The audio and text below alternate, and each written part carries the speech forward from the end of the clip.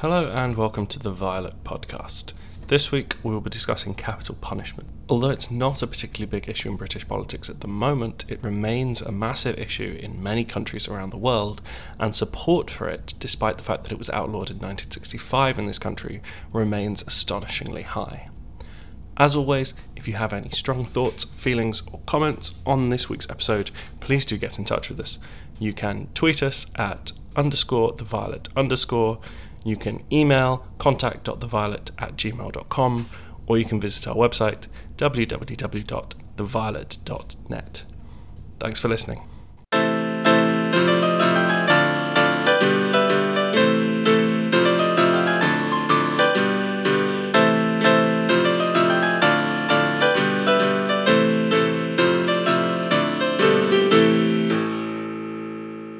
The inspiration for this week's podcast topic doesn't actually come from an event or issue that's cropped up this week.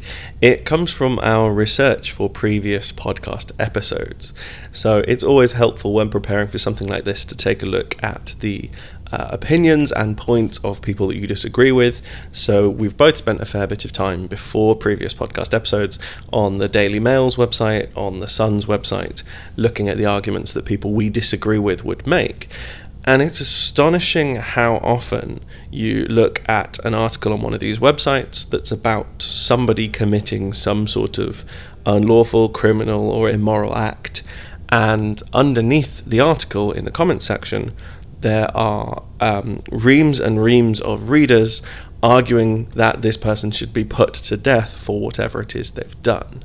And so we feel the death penalty is an important topic that needs to be discussed, because even though it was abolished in the UK in 1965, and forgive me older listeners of The Violet for saying that was a long time ago, it still remains strangely popular in the country today. So the last executions in the UK actually took place in 1964, and by that point the death penalty had already been abolished for most of the crimes for which it had previously applied. It was outlawed in its entirety in 1965 by Harold Wilson's government. What's interesting is that at the point it was abolished, the death penalty still had about 75% support amongst the general public in the UK. And it was only very recently in 2014 that for the very first time in British polling history, support for the death penalty dropped below 50%. Now, so far we've been talking about the death penalty in the UK, but over the course of this podcast we'll be talking about it more generally and its use around the world. So there are still 54 countries around the world which retain and frequently use the death penalty, although the bulk of those executions happen in just a handful: China, Saudi Arabia, Iran, and Pakistan. And as we often end up saying on The Violet, it's important to realise that these issues are not specific to different countries. And while there might be idiosyncratic differences and nuances between different parts of the world, the theoretical arguments about the death penalty and the efficacy of the death penalty are important regardless of which particular country we're talking about. So whilst a lot of our examples are going to be UK or America based, simply because that's what we have the most access to, these arguments are applicable all around the world. So the first thing that we need to ask when looking at the death penalty and whether it should be used and if it should be used when is to think about what the point of the justice system is. So people break the law, people commit criminal acts, we then have some sort of process to deal with that. But we need to ask ourselves, what is the goal of that process, and what, in a sort of theoretical setting, would the perfect justice system look like? So this relies entirely on your definition of what justice is. And to simplify a very complex spectrum of views, there are two main schools of thought on this debate about what justice is. One school of thought is rooted in the ideas of traditional conservatism, that some people are flawed, some people do bad things, and that inherently there is something wrong or evil about them and what they've done. And in this school of thought, justice should be about retribution. Justice is state-sanctioned revenge. It is designed to be as horrible and as violent as possible, so that first of all the individual who did it does not do it again. And secondly, so that other people see this punishment, see how harsh it is, and think, I wouldn't want that to happen to me, therefore I'm not going to commit crimes. So in this view, the best way to stop crime from happening is through fear or through punishment. The other school of thought on this is rehabilitation, which is much more founded on a liberal view that people are potentially malleable and they can change their views and their thoughts and the way that they act, and that ultimately the goal of the justice system should be to create or to remake productive individuals who can reintegrate into society and not commit further crimes. So this is a more functional view, believing that you can reshape people, that you don't need to do the most horrible things to them, either as retribution for what they've done or to deter others in the future, but rather that you can re-educate people and reintegrate them into society. And this is the model which is generally used in Norwegian prisons, and it's worth noting that in Norway's prisons the reoffending rate is about 20%, whereas in the UK the reoffending rate is somewhere around 70%. And we'll get into that in a moment, but I think it's important to remember that whenever we're trying to conceptualize a big philosophical problem like this and dividing it up into sort of two camps or two schools of thought, there are multiple ways of doing that, and there are multiple ways of conceptualizing those two schools. So another way that you might want to divide opinions on the criminal justice system and the way it should work is about whether it's forward-looking or backward-looking. So given that someone has done something bad, someone has killed someone, for example, is the point of punishing them then to do with the fact that has happened in the past, that bad thing has happened in the past, and it needs to be corrected for? They deserve to be punished. They deserve some sort of retribution, that justice is about some sort of almost spiritual balance, that a bad thing has happened to someone and therefore they need to suffer something bad too? Or is it forward-looking? Given that something bad has happened, is the point of punishment, whether that's in the form of something unpleasant or whether it's in the form of rehabilitation, is it then to prevent that from happening in the future rather than to hand out some sort of retribution to the person who did it? And as always, the Violet is about dialogue and getting you to think about new things and new ways of looking at the world. And we hope that this has helped you to think a bit about what your views on justice are and where you lie in these two ways of conceptualizing that spectrum. The reason that we've laid this out is because the death penalty discussion and debate rests fundamentally on this theory, and it falls into both categories. Firstly, if we're thinking about the backwards-looking view of justice, is the death penalty something that needs to be enacted in order to avenge or to correct for past wrongs?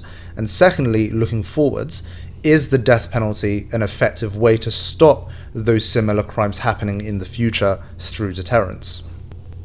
Another thing to think about before we get into the specifics of the arguments for and against the use of the death penalty is the quite unhelpful criminal dichotomy that exists in the minds of many Daily Mail readers.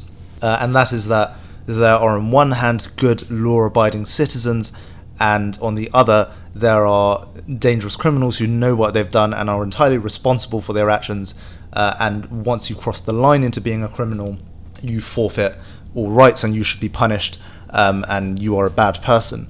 And this is unhelpful because of course there are different shades of crime. On a very basic flippant level, if you've driven 32 miles per hour in a 30 zone, technically you've broken the law, but that doesn't necessarily mean you are a criminal who forfeits all rights and you should be punished horribly for those actions. And more seriously, what is deemed to be criminal does change over time, especially on what we might call the higher or the more serious end of the scale. So in the UK we used to have something called the Bloody Code, which had the death penalty for, I think, 220 different crimes. So these were seen as really serious criminal offences, something that would warrant your execution. But a lot of them are things which we would not even consider crimes nowadays. So these are not things like theft, for example, which was a capital offence in the Bloody Code and now has a much lower penalty. These are things which are absolutely not seen as crimes anymore. So, for example, homosexuality was seen as a crime in the bloody code deserving of the death penalty, and the last executions for that were carried out in the 19th century. Spending more than a month in the company of gypsies was also seen as a capital offence. So if you hung out with gypsies for more than a month, you could also be executed. So the idea of a strict binary division between criminals and not criminals is something which is generally quite unhelpful. Firstly, because what a crime is changes over time in terms of its definition. And secondly, the reasons and the context in which people commit crimes is usually much more complex than emotive retellings of the story would have us think. It's also worth pointing out that the legal code of a particular country and the moral code of the citizens within it don't necessarily match up, and that just because something is illegal, it isn't necessarily immoral, and vice versa. And so part of what I think lies behind this really unhelpful thinking that criminals are bad people and everyone else is good is and I often think this is quite patriotic, actually, that people who sort of love their country and think that Britain is great think that therefore British law must be the perfect embodiment of sort of the rules by which we must live. But it's not the case in any country that what is legal is necessarily what is moral. And it may well be the case that there are people who break the law because they have strong moral convictions which contradict what the law says. For example, people protesting for LGBT rights in Russia are criminals. They are, technically, but that doesn't necessarily mean that they are bad people. What they are doing is fighting a law which prevents them from doing something that they see as perfectly moral and as part of them. The second thing I would say revolves around something I mentioned earlier of seeing criminals as bad people and seeing non-criminals as good people, and the idea that this rests on, that anyone is inherently good or bad, is also an extremely misguided and extremely dangerous notion. And one way in which you can see this is sort of true crime documentaries and crime novels and crime thrillers and all of this are fantastically popular, and there are an extraordinary number of people who watch these shows and these films and read these books and love them, and they've often got really complex characters in, anti-heroes, people who end up committing some sort of horrible crime, but the story goes through their sort of reasoning and their life and their anguish and all the complex emotions they're going through that lead up to this, and they're made very human, and it's made very understandable, even if not acceptable, but very understandable that they've done whatever it is they've done. And when people are given that sort of information and pulled into a story on the inside like that, we're often much more sympathetic towards people who have, through the process of a very difficult life, made some terrible decisions and done some terrible things. Whereas when these things are just presented flatly as a statistic, someone is convicted of murder, someone is convicted of theft, someone is convicted of arson, whatever, and we just see that on the news and we don't understand the full story behind it, there is a temptation to just label them as inherently bad. But what we need to remember is that even if we don't know those complex stories about someone's character, about someone's decisions, about someone's entire life, those complex stories exist in every single criminal case that happens at any time, anywhere in the world. And we need to be aware that that nuanced view exists, even if we don't actually know what it is. And that leads us nicely onto the first argument that proponents of the death penalty often look forward, which is that it is an effective deterrent. The argument here is pretty simple and pretty easy to understand. It's simply that if the strength of punishment changes the effect to which it's a deterrent for criminals, and assuming that what most people fear the most is death, that anyone who is considering committing some sort of heavily immoral, heavily criminal act that they are liable to be killed for should they be caught, is therefore much less likely to do it in the first place, because they will be scared of the consequences, and therefore simply by having the death penalty present, we can reduce the number of crimes that happen.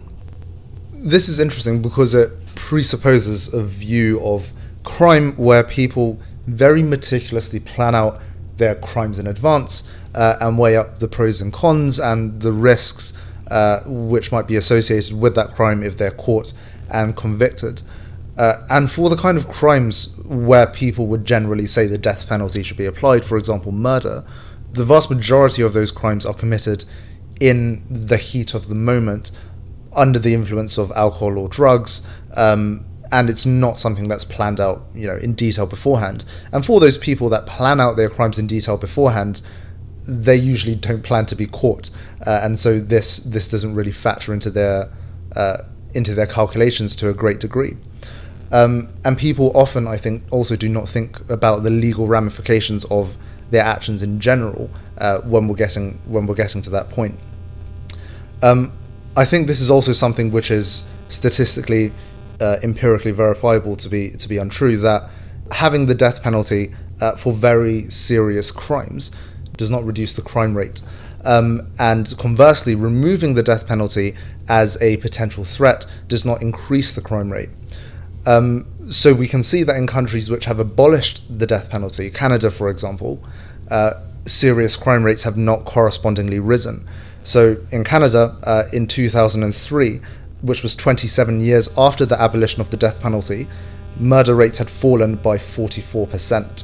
So clearly the lack of a death penalty threat had not increased the number of murders or made people feel that since the risks were lower, they were more free to murder people. Another interesting case study is the USA, and the USA is interesting because different states have different laws regarding the death penalty, so it's legal in some and not in others. And in fact, if we average out the murder rate in states which use the death penalty, in 2004 that was 5.71 per 100,000, whereas in the states that didn't use the death penalty, it was 4.02 per 100,000.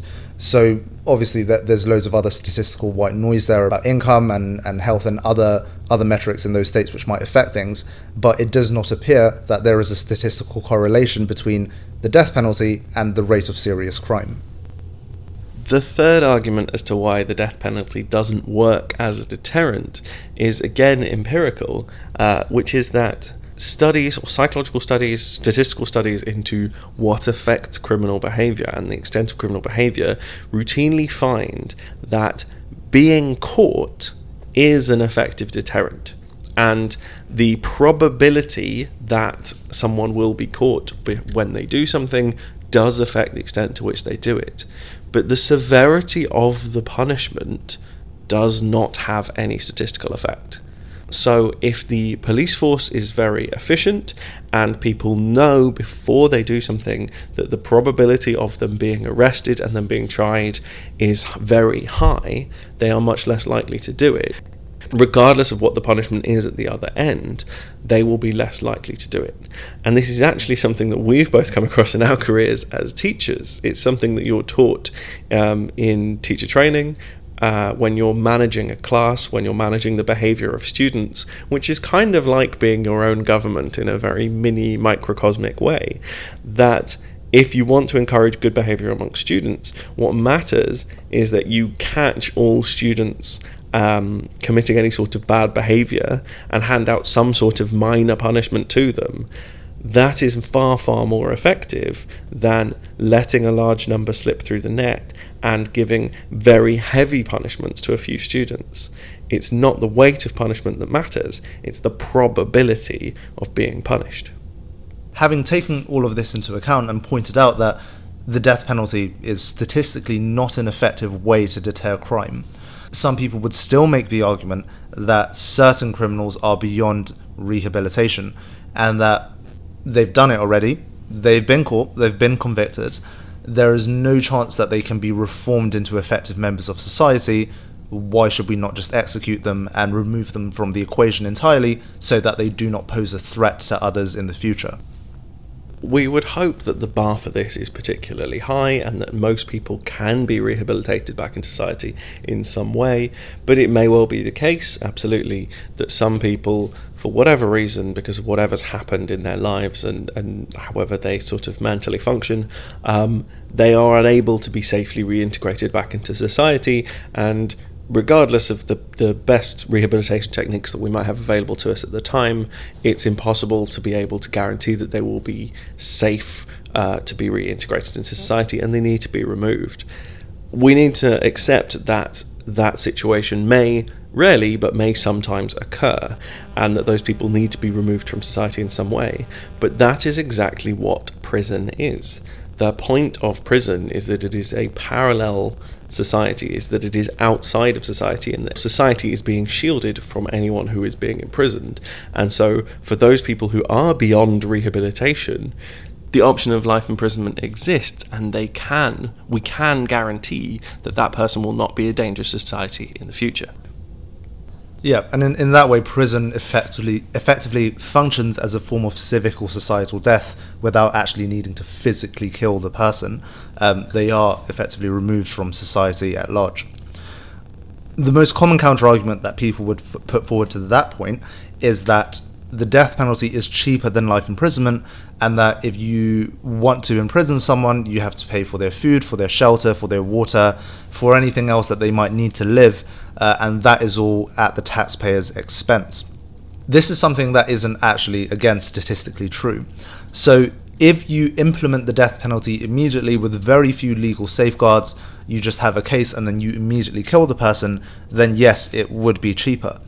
But because of the seriousness of the death penalty, the fact that it is irreversible, in any robust justice system, you would have a lot of appeals.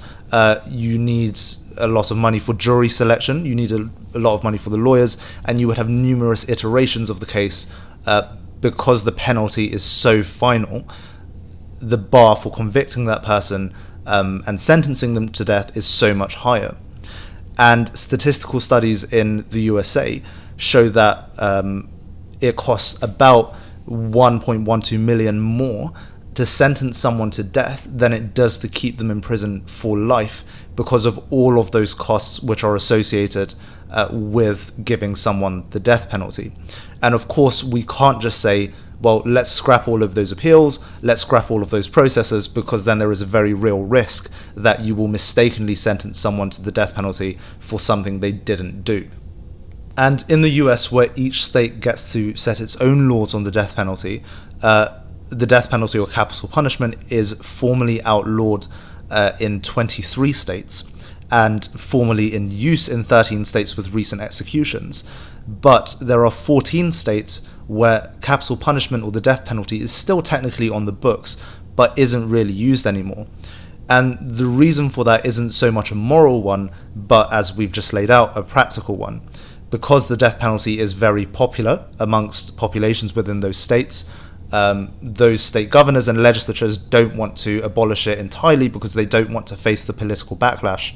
But they're not actually carrying them out. They've effectively suspended them because it is simply too expensive to go through all of those different legal processes in order to actually execute someone. A very similar but slightly different argument for the death penalty is that there is zero risk of recidivism. So recidivism means being released back into society, having been tried and convicted and punished for some sort of crime, going back into society and committing that crime again. So we're not here talking about people who are perhaps beyond rehabilitation. What we're saying here is that rehabilitation is a risky process. There is no sort of rehabilitation strategy with 100% effectiveness, and it's always going to be the case that there are some people who, having been through the justice system, whether they've been imprisoned, whether it's been community service, whether it's been some sort of rehabilitation program, whatever has happened to them, who are then released back into society and who commit the same crime again. And the argument for the death penalty here is that there is simply zero risk of that. If somebody is killed for the crime that they committed, there is, of course, a guaranteed 0% chance that they will commit that crime again. The logical conclusion of this argument, however, is that capital punishment should therefore be introduced for all crimes, because if capital punishment is the most effective way to prevent reoffending with a 100% success rate, then we should simply introduce it for all crimes.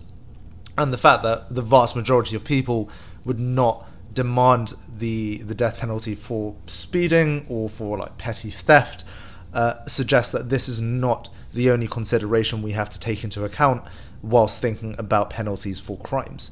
There is a need to trade off the welfare lost to the person that's been imprisoned or executed with the welfare benefit to society by crime prevention. And everyone, regardless of their views on the death penalty, must accept that at some point that trade-off is not worth it. And if you believe that the loss of life is in itself like the biggest loss of welfare that can happen to a person, this is never outweighed by the welfare benefit to society. And as we've previously said, that same welfare benefit can be achieved simply by life imprisonment.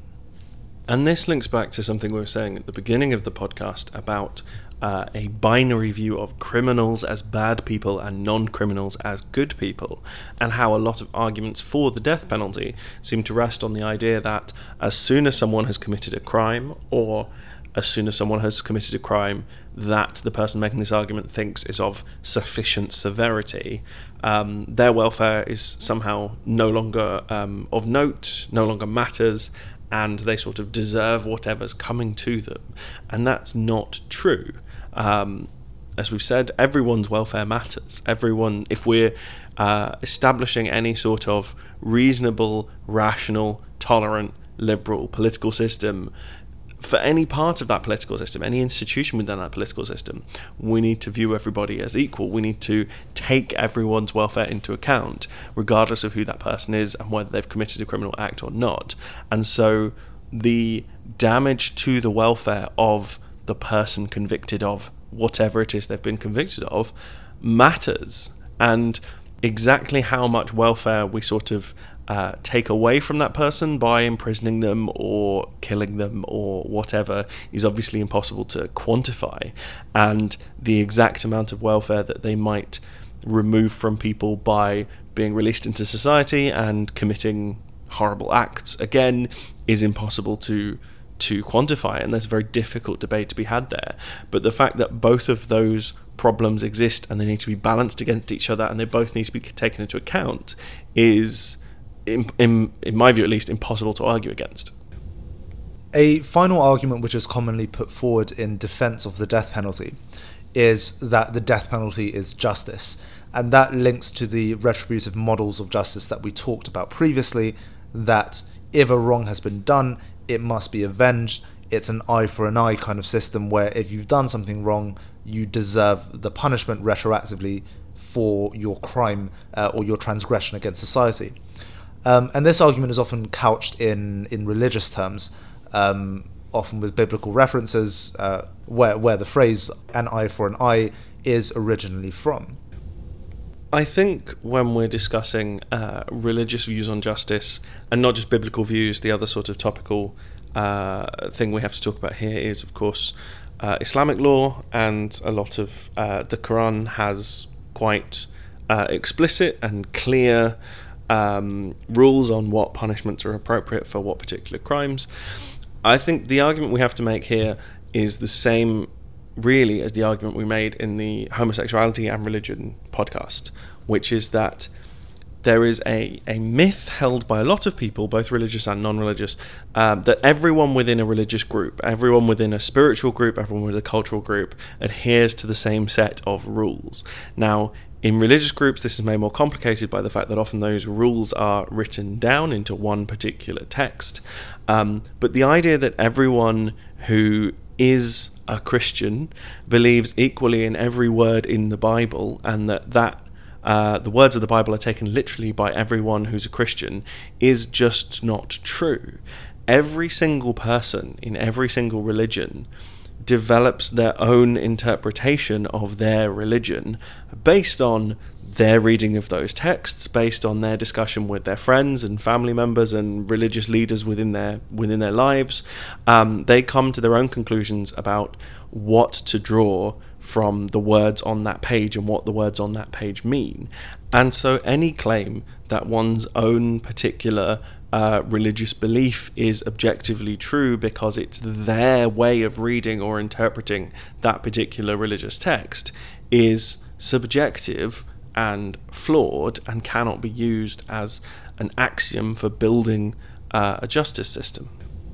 Yeah, so for example, in Islam or in traditional Islamic jurisprudence, there are actually five offences which inherently carry the death penalty. Do you know what they are? Give it a go. Apostasy. No, so that one's actually fairly contested by various scholars, but some do think it. There's five which are fairly universal. That almost proves my point, because I know that's hadith. Whoever changes his religion, kill him. But then, obviously, yeah, there's multiple interpretations of that. In which case, I'm guessing, because that's the only one that I knew in inverted commas and I didn't even know it. So I'm going to guess murder. So actually, not even murder. Murder is a civil offence in traditional Islamic jurisprudence, so it's prosecuted by the individual against the individual, and the death penalty isn't mandated. So the five kind of capital state crimes are zina, or unlawful sexual intercourse, wrongfully accusing someone of zina, drinking alcohol, highway robbery, and certain forms of theft. And scholars disagree or dispute whether apostasy and rebellion against a lawful ruler are also capital offences. But I think that's a very good example to show that, over time and in different Islamic societies, what's been seen as a religiously mandated capital offence has changed massively, as have the terms or the conditions for convicting someone of those offences, because even though they are capital offences, the standards of evidence are quite remarkably high for passing those sentences. But even putting all of this aside, the most obvious argument against religious justifications for the death penalty is that in multicultural societies, or in societies where people follow different religious traditions or different interpretations of a religion, the state should not be imposing a singular religious interpretation across a breadth of people who do not all agree with a religious basis for law. And to go back to the broader point about justice, we should point out that the religious arguments for the death penalty are merely a subset of broader justice arguments for the death penalty. The idea that there is simply some sort of moral match between certain offences, certain crimes, certain moral wrongs, and certain punishments that, not in any sort of notable, empirical, observable way about the world, but in some sort of cosmic moral way, correct for that bad thing that has been done. And when you try to explain it in abstract terms like that, you realise how subjective this is. The idea that any crime has a matching punishment. If you don't have some sort of objective measure of, say, whether that punishment reduces the extent to which that crime happens in society, which we know the death penalty doesn't, then it just becomes a purely subjective idea for different people as to what they think the appropriate punishment is. Now, some people will come to that judgment on a religious basis, others will not. Lots of people do make this sort of justice argument for the death penalty, not from a religious standpoint at all, who aren't religious, but it doesn't really matter whether someone's own personal religious beliefs are backing up that almost metaphysical argument they're making. It's still subjective and is therefore no basis for a justice system. We can see the lack of objectivity in this because the phrase an eye for an eye implies equivalence, that if someone has done something wrong, something equivalently bad should be done to them. But if someone commits arson, we don't go and burn their house down. If someone commits theft, we don't then just go and steal something from them. So the punishments are not perfectly physically equivalent to crimes. We decide subjectively what the equivalence is. And as we've said previously, there are loads of things which people used to think were equivalent to the death penalty, which we would now be horrified at. And so these we have to realize these are subjective judgments. And if we're doing something as serious as taking away someone's life, that's something you should have a pretty objective standard for doing. The other thing I would say is that this is a bit of a Brexity argument, and I don't use this in a demeaning way. What I mean is that support for the death penalty is very closely correlated with traditionalist views of society and morality. And actually, support for the death penalty is the best statistical predictor for whether someone voted for Brexit or not, suggesting, on a side note, that Brexit was more of a cultural or identity vote than one based on economics.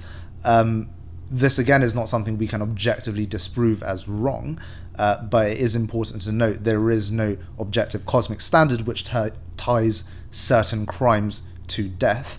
That is an argument from traditionalism rather than any provable standard. Going back to what you were saying there about an eye for an eye and it not necessarily being clear what in any given case is appropriate and sort of equal retribution, but even in cases where we can make the equivalent thing be done to the perpetrator, it's not necessarily the case that we should. Obviously the phrase that I'm getting at here is an eye for an eye leaves the whole world blind. And this links back to what we were saying at the beginning about the point of justice systems and the point of the criminal system. And I think the key difference here between proponents of the death penalty or proponents of a sort of retribution-based justice system and us is, what is the perfect world that we're aiming for? What does that look like? In a world where the criminal system works as well as possible, what does that world look like? And my answer to that, and I think anyone's reasonable answer, is a world where crime doesn't happen.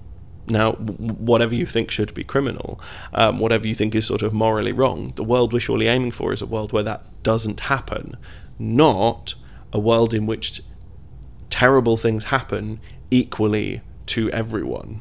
It's a world where terrible things don't happen at all. Yeah, and in quite a morbidly literal eye for an eye example, in Iran a few years ago, there was a woman, Amina Barami, who was blinded in an acid attack, and the person was convicted for it, and she demanded, as a punishment, kind of the Islamic retaliatory principle, that he also be blinded by having 20 drops of acid dropped into his eyes. And Iran was fully ready to carry out this punishment, and then she kind of forgave him at the last minute. But if that kind of response or that kind of situation makes you flinch and think, oh, he's done a bad thing, but he shouldn't have acid dropped into his eyes, the same holds for the application of the death penalty. Someone can do a horrific thing, and they may be psychopathic, and they may be required to be removed for society, for the safety of society. But in our view, there is not a moral argument for doing similarly horrific things back to the person. And I think that illustrates the welfare point that you were making earlier as well quite nicely, that if we're sort of looking at this from a utilitarian perspective and totting up the total amount of damage that's been done to humanity, to trot out another cliche, two wrongs don't make a right. And in that world of state-sanctioned revenge, we end up with two blind people instead of none. So a lot of the arguments we've put forward so far have been quite theoretical arguments. There have been some practical ones, but mostly it's about the moral rightness of carrying out the death penalty or the lack of. But there are also some actively important practical objections to the existence of the death penalty in an imperfect world and how it would be applied, and therefore arguments against its very existence. So the first of these arguments centers around the fact that the death penalty is, by its nature, uniquely and inherently irreversible as a penalty. You can fine someone money, you can put someone in jail, you can take away like an item of property that you think has been stolen, but all of those things are ultimately, to a degree, reversible. You can let someone out of jail, you can't compensate them for the time inherently, but you can give them monetary compensation. If you fine someone wrongly, the fine can be overturned. If you take a property away from someone because you think it's been stolen, you can return it when you discover it hasn't been. If you take away someone's life and you later discover that they are innocent, there is no way to undo that penalty.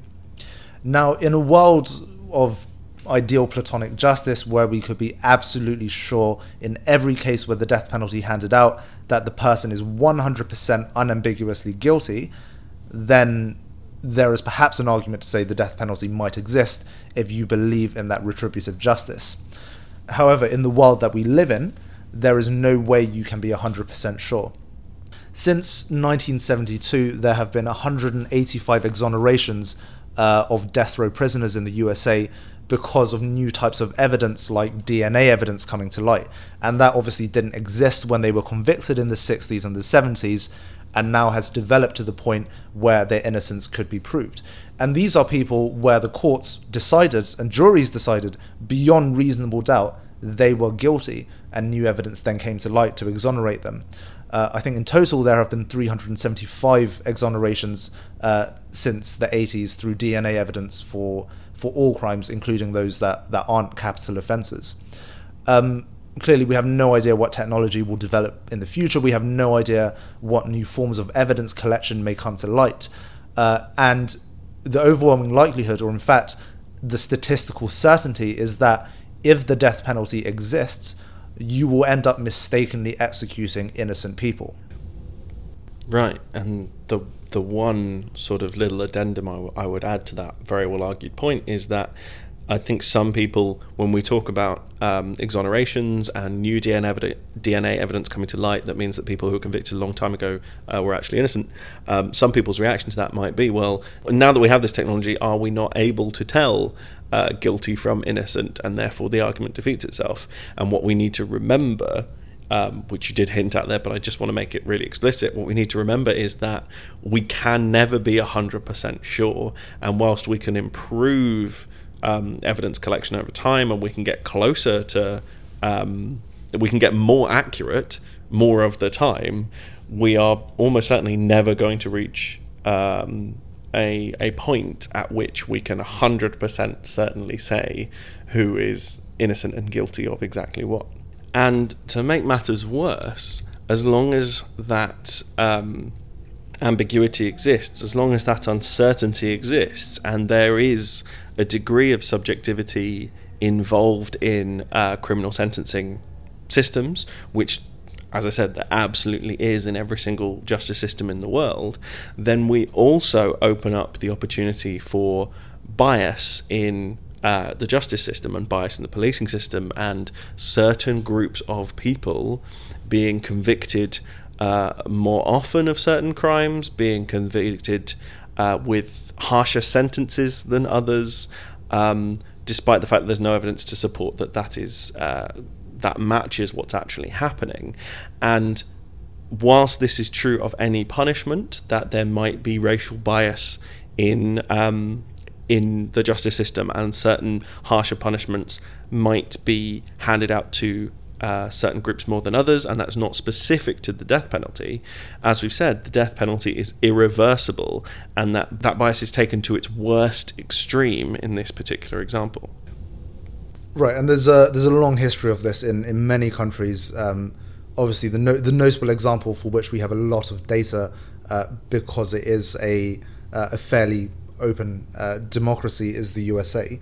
And in the USA, 42% of death row inmates are black, and there is a lot of statistical evidence in the USA to show that black people are disproportionately handed the death sentence for murder offences. So that's controlling for people who have been convicted of murder.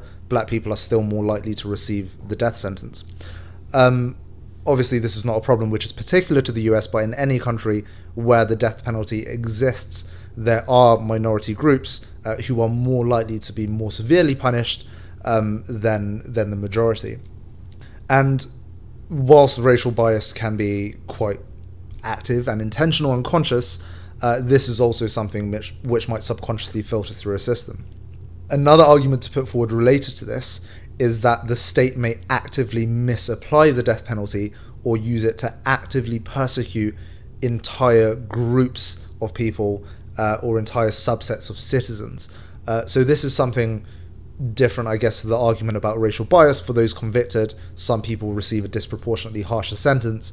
This is the argument that for people that have done nothing that would really be considered wrong by most people, they may be actively persecuted by the state and executed for speaking up against the state or protesting, or offences such as treason, which we wouldn't see as capital offences in a modern society. There is a question here about whether the state should be given the right to kill specifically with regards to people that have already been neutralized and pose no imminent threat to society or to others. And earlier we talked about the occurrence of the death penalty around the world. The bulk of the death penalty happens in just a handful of countries, and amongst those countries, the vast majority happens in China. And China routinely uses the death penalty, or the Chinese government routinely uses the death penalty to persecute political dissidents and various ethnic groups such as Uyghurs and Tibetans and anyone who would speak out against the government. Whilst this is not an argument which is imminently applicable to the UK, which doesn't look like it's sliding into that level of totalitarianism anytime soon, it is fundamentally dangerous to give a government that kind of power, which can then be misused to persecute citizens. The little thing I'd add to that, you mentioned that we probably wouldn't see offences such as treason as worthy of capital punishment in this country and or in modern countries, and I would like to agree with you. But to bring us back to the top of the podcast, I do think a significant number of people in the comment section of the Daily Mail website would disagree. And I guess there's a whole other discussion we've got to have there at some point about patriotism and treason and whether that makes sense. But what's clear is that whilst we do not think that capital punishment is ethical, there is definitely a subjective case that can be made for it if it fits in with your view of justice and right and wrong. That's perhaps up in the air. But what is empirically and statistically beyond doubt is that capital punishment is not effective at deterring crimes of that nature. And there is an incredibly high statistical likelihood or certainty that capital punishment would be applied to innocent people. And for those reasons, regardless of subjective, ethical or moral positions, we would argue that capital punishment is something that should not be reintroduced in the UK, regardless of the fact that 50% of the public still supports it. If you think we've missed anything out, if you'd like to know more about anything that we've said, or if there is perhaps an argument that you'd like to put forward that we haven't addressed, please do get in touch with us. You can tweet us at _theviolet_. You can email us at contact.theviolet@gmail.com, or you can visit our website www.theviolet.net. Thanks for listening.